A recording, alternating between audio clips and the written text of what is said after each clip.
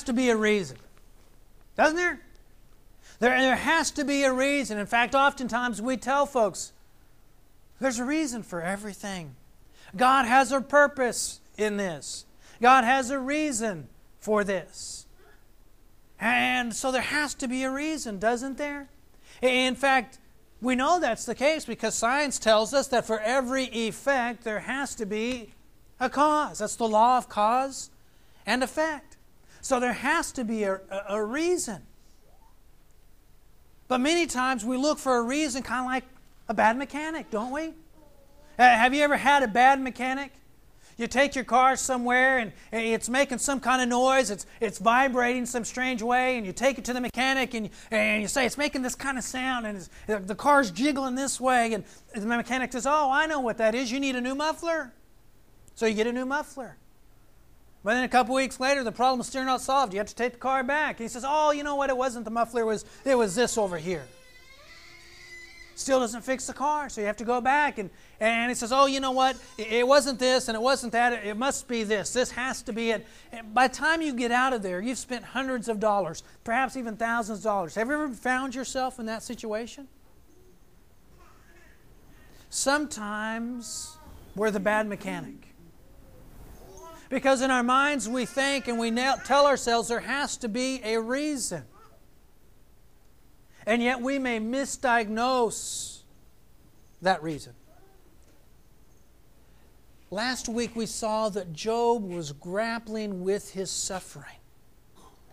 And as he grappled with his suffering, he said, it would be better that I would have been stillborn than to face the suffering and the pain that I'm going through now. And Job's friends came on the scene and they just sat with Job. And that part was good. But as Job continues to face the suffering, he wants to know why. And after Job makes his statement about it would be better for me just to have been stillborn, his friends begin to want to help him by finding the reason why. But they were bad mechanics.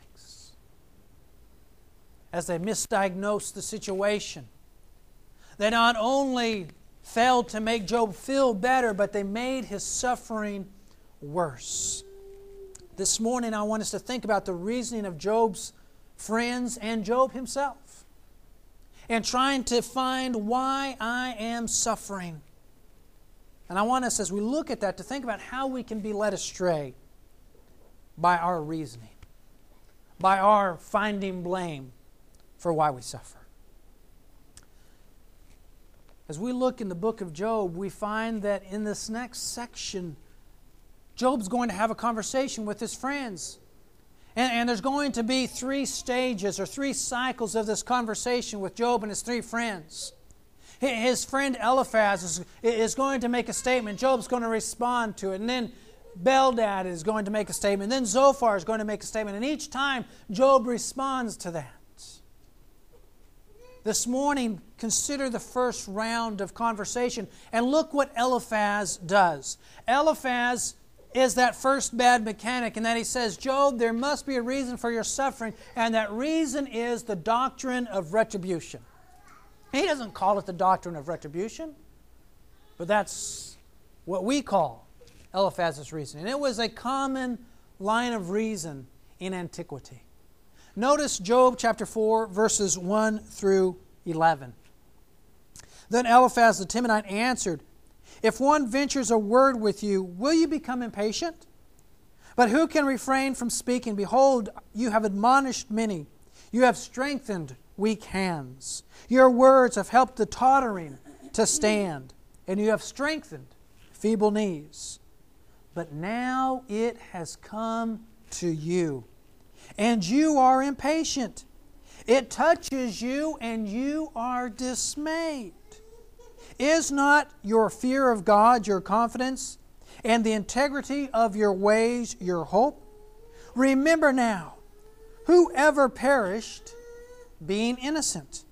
Or where were the upright destroyed? According to what I've seen, those who plow iniquity, and those who sow trouble, harvest it. By the breath of God they perish, and by the blast of His anger they come to an end. The roaring of the lion and the voice of the fierce lion and the teeth of the young lions are broken. The lion perishes for lack of prey, and the whelps of the lioness are scattered. Eliphaz says, Job, the reason you're suffering is something that ought to be familiar to you, because, Job, over the years, you've helped tons of people. And you've advised them, you have taught them. But, Job, now it has come around to you. And you should know, Job, that nobody suffers except because of their wrongdoing. Bad things don't happen to good people, Job. Bad things happen to people because of their sin. And Job, you know that. Because as you look around you, Job, and as you and I have lived, Job, Eliphaz says, we have seen this to be the case. People suffer because of their sin. That's what Eliphaz is saying. And yet Eliphaz says, Job, we know that generally speaking, no one can stand before God, because no one is pure before God. Eliphaz says, Job, I want to tell you about a vision that I've had. Notice verse 12. And now a word was brought to me stealthily, and my ear received a whisper of it, amid disquieting thoughts from the visions of the night, when the deep sleep falls on men. And Eliphaz says, I was dreaming, and in this dream, someone spoke to me. And this is what the voice said, verse 17. Can mankind be just before God? Can a man be pure before his Maker? Eliphaz says, Job, we all have sinned. And Job, the reality is that you and I know that none of us can truly stand before God and be just before God. So, in other words, Job, you ought to know that there's sin in your life. And the reason you're suffering, Job, is because of the sins that you have done. Because you have harvested, you have reaped iniquity, you have sown iniquity, and now you are harvesting the results of that iniquity. That's why you're suffering, Job. And Eliphaz said, Job, if I were you, what I would do is I would repent. I would ask God to forgive me. Notice what he says, chapter 5, verses 8 and 11. But as for me, I would seek God.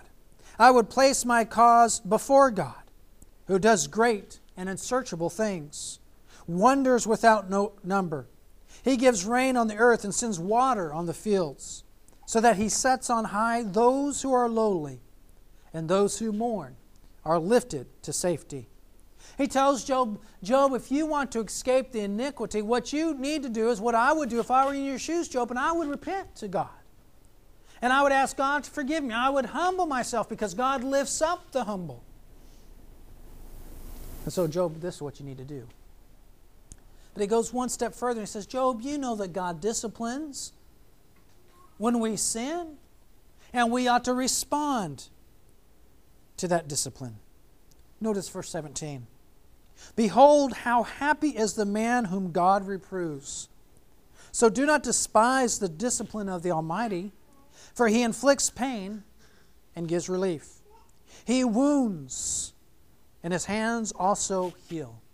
Job, God is disciplining you, and you need to understand that God disciplines you because of your wrongdoing. And so, Job, if you will listen to that discipline, if you will receive it like a son receives it from his father, then God's going to heal you. You may suffer for a moment, but God's going to restore you.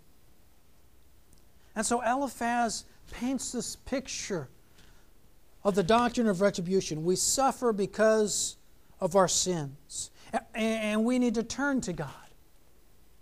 And Eliphaz closes by saying, Job, this is something we all know, but Job, this is something I can know because of empirical evidence. Notice verse 27.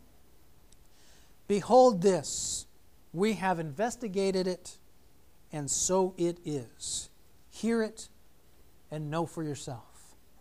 Job, we know this to be the case because we have looked into it. We have investigated it. We have found it to be the case. People suffer because of their sins. And you need to repent, Job. and receive that discipline that God's given you so that you can live. And this is what Eliphaz is saying to Job. And really this prompts Job on a quest to defend himself and to argue with God about his innocence. Because this is something that was a common belief in antiquity. It's still a common belief today that the only reason you suffer is because of bad things in your life. And so Job's scratching his head thinking, what have I done to deserve this? Notice how Job responds to Eliphaz. Chapter 6, verse 1. Oh, that my grief were actually weighed and laid in the balances together with my calamity. For then it would be heavier than the sand of the seas. Therefore my words have been rash. I believe Job's talking tongue-in-cheek when he says, my words have been rash. He says, look, Eliphaz, look at what's happened to me. I've lost all my children. I've lost all of my servants. I've lost all of my wealth. And now my body is plagued with sores. I'm diseased. I'm deformed. If you take all of those things that have happened to me, Eliphaz, and you put them on the scale, you would find out that what's happened to me, I can't measure it. It outweighs my sin. It's not right what is happening to me. If we suffer because of our sin, look how badly I'm suffering. My sin isn't that great. Job is going to begin building on this idea by suggesting that the suffering he's facing is greater than his sin. And he begins to blame God for what he's suffering. Look at verse 4. For the arrows of the Almighty are within me. Their poison my spirit drinks. The terrors of God are arrayed against me. Job identifies the source of his suffering as coming from God. God is doing this to me. But why is God doing this to me? Why won't God let me die and find relief from my anguish? Look at verse 8, chapter 6. Oh, that my request might come to pass, the request he made in chapter 3. And that God would grant my longing. Would that God were willing to crush me, that He would loose His hand and cut me off. Job says, I wish that God would just let me die. At least then I would have relief from the pain and the sorrow and the suffering that I'm facing. And yet even as he says that, he says, my hope and faith are still in God. Verse 10. But it is still my consolation. And I rejoice in unsparing pain, that I have not denied the words of the Holy One. Even though I'm in immense pain and I don't understand what's happening to me, I can still trust in God. I still look to God. I still follow God. I'm not going to deny God. And remember, that's what Satan is after. Satan is after Job. And as we saw in the first couple of chapters, Satan tells God, the only reason Job's faithful to you is because you protect him. You put a hedge around him. Everything that's happening to Job is happening to him because Satan is trying to test his integrity. You and I know it because the narrator told us in Job 1 and 2. But Job doesn't know it. He simply knows that he's suffering. And he's trying to figure out why. Is it really the case that we suffer because of sin? Job says, then why am I suffering this way? Job chastises Eliphaz for blaming him. And he says, you're a lousy comforter, Job. Look at verse 14, chapter 6, verse 14. For the despairing man there should be kindness from his friend, so that he does not forsake the fear of the Almighty.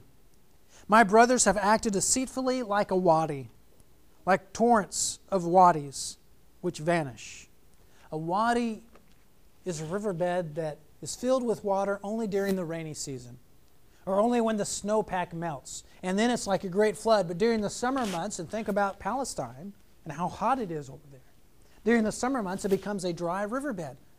And Job is saying, my friends ought to be those that I ought to be able to go to for comfort and consolation. And I've gone there, and what I found isn't the water, isn't the refreshment that I need. Instead, it's the dry, wasted land.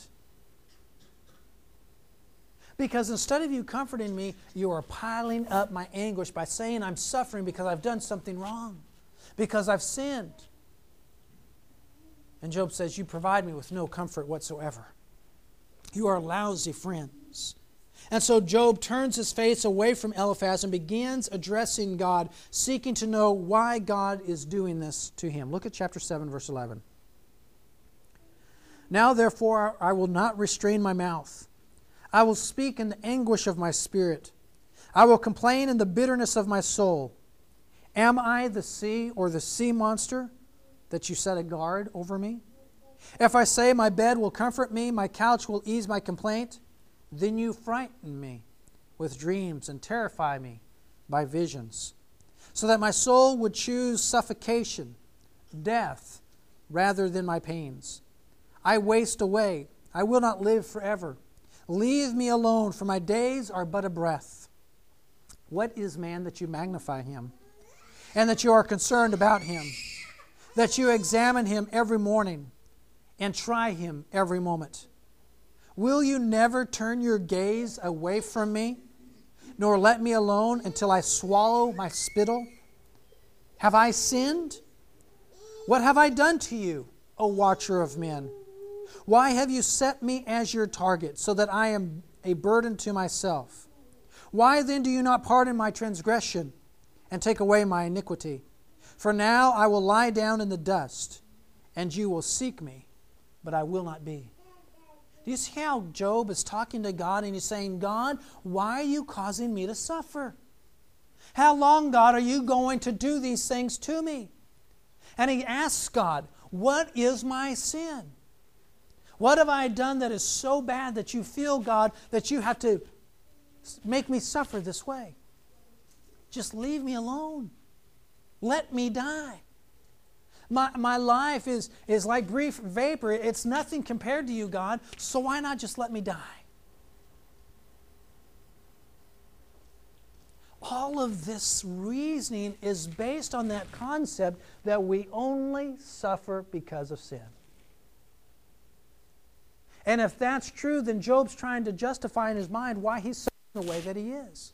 Why would God let me suffer this way? Because my sin doesn't warrant it. And that's what Job's friends are saying.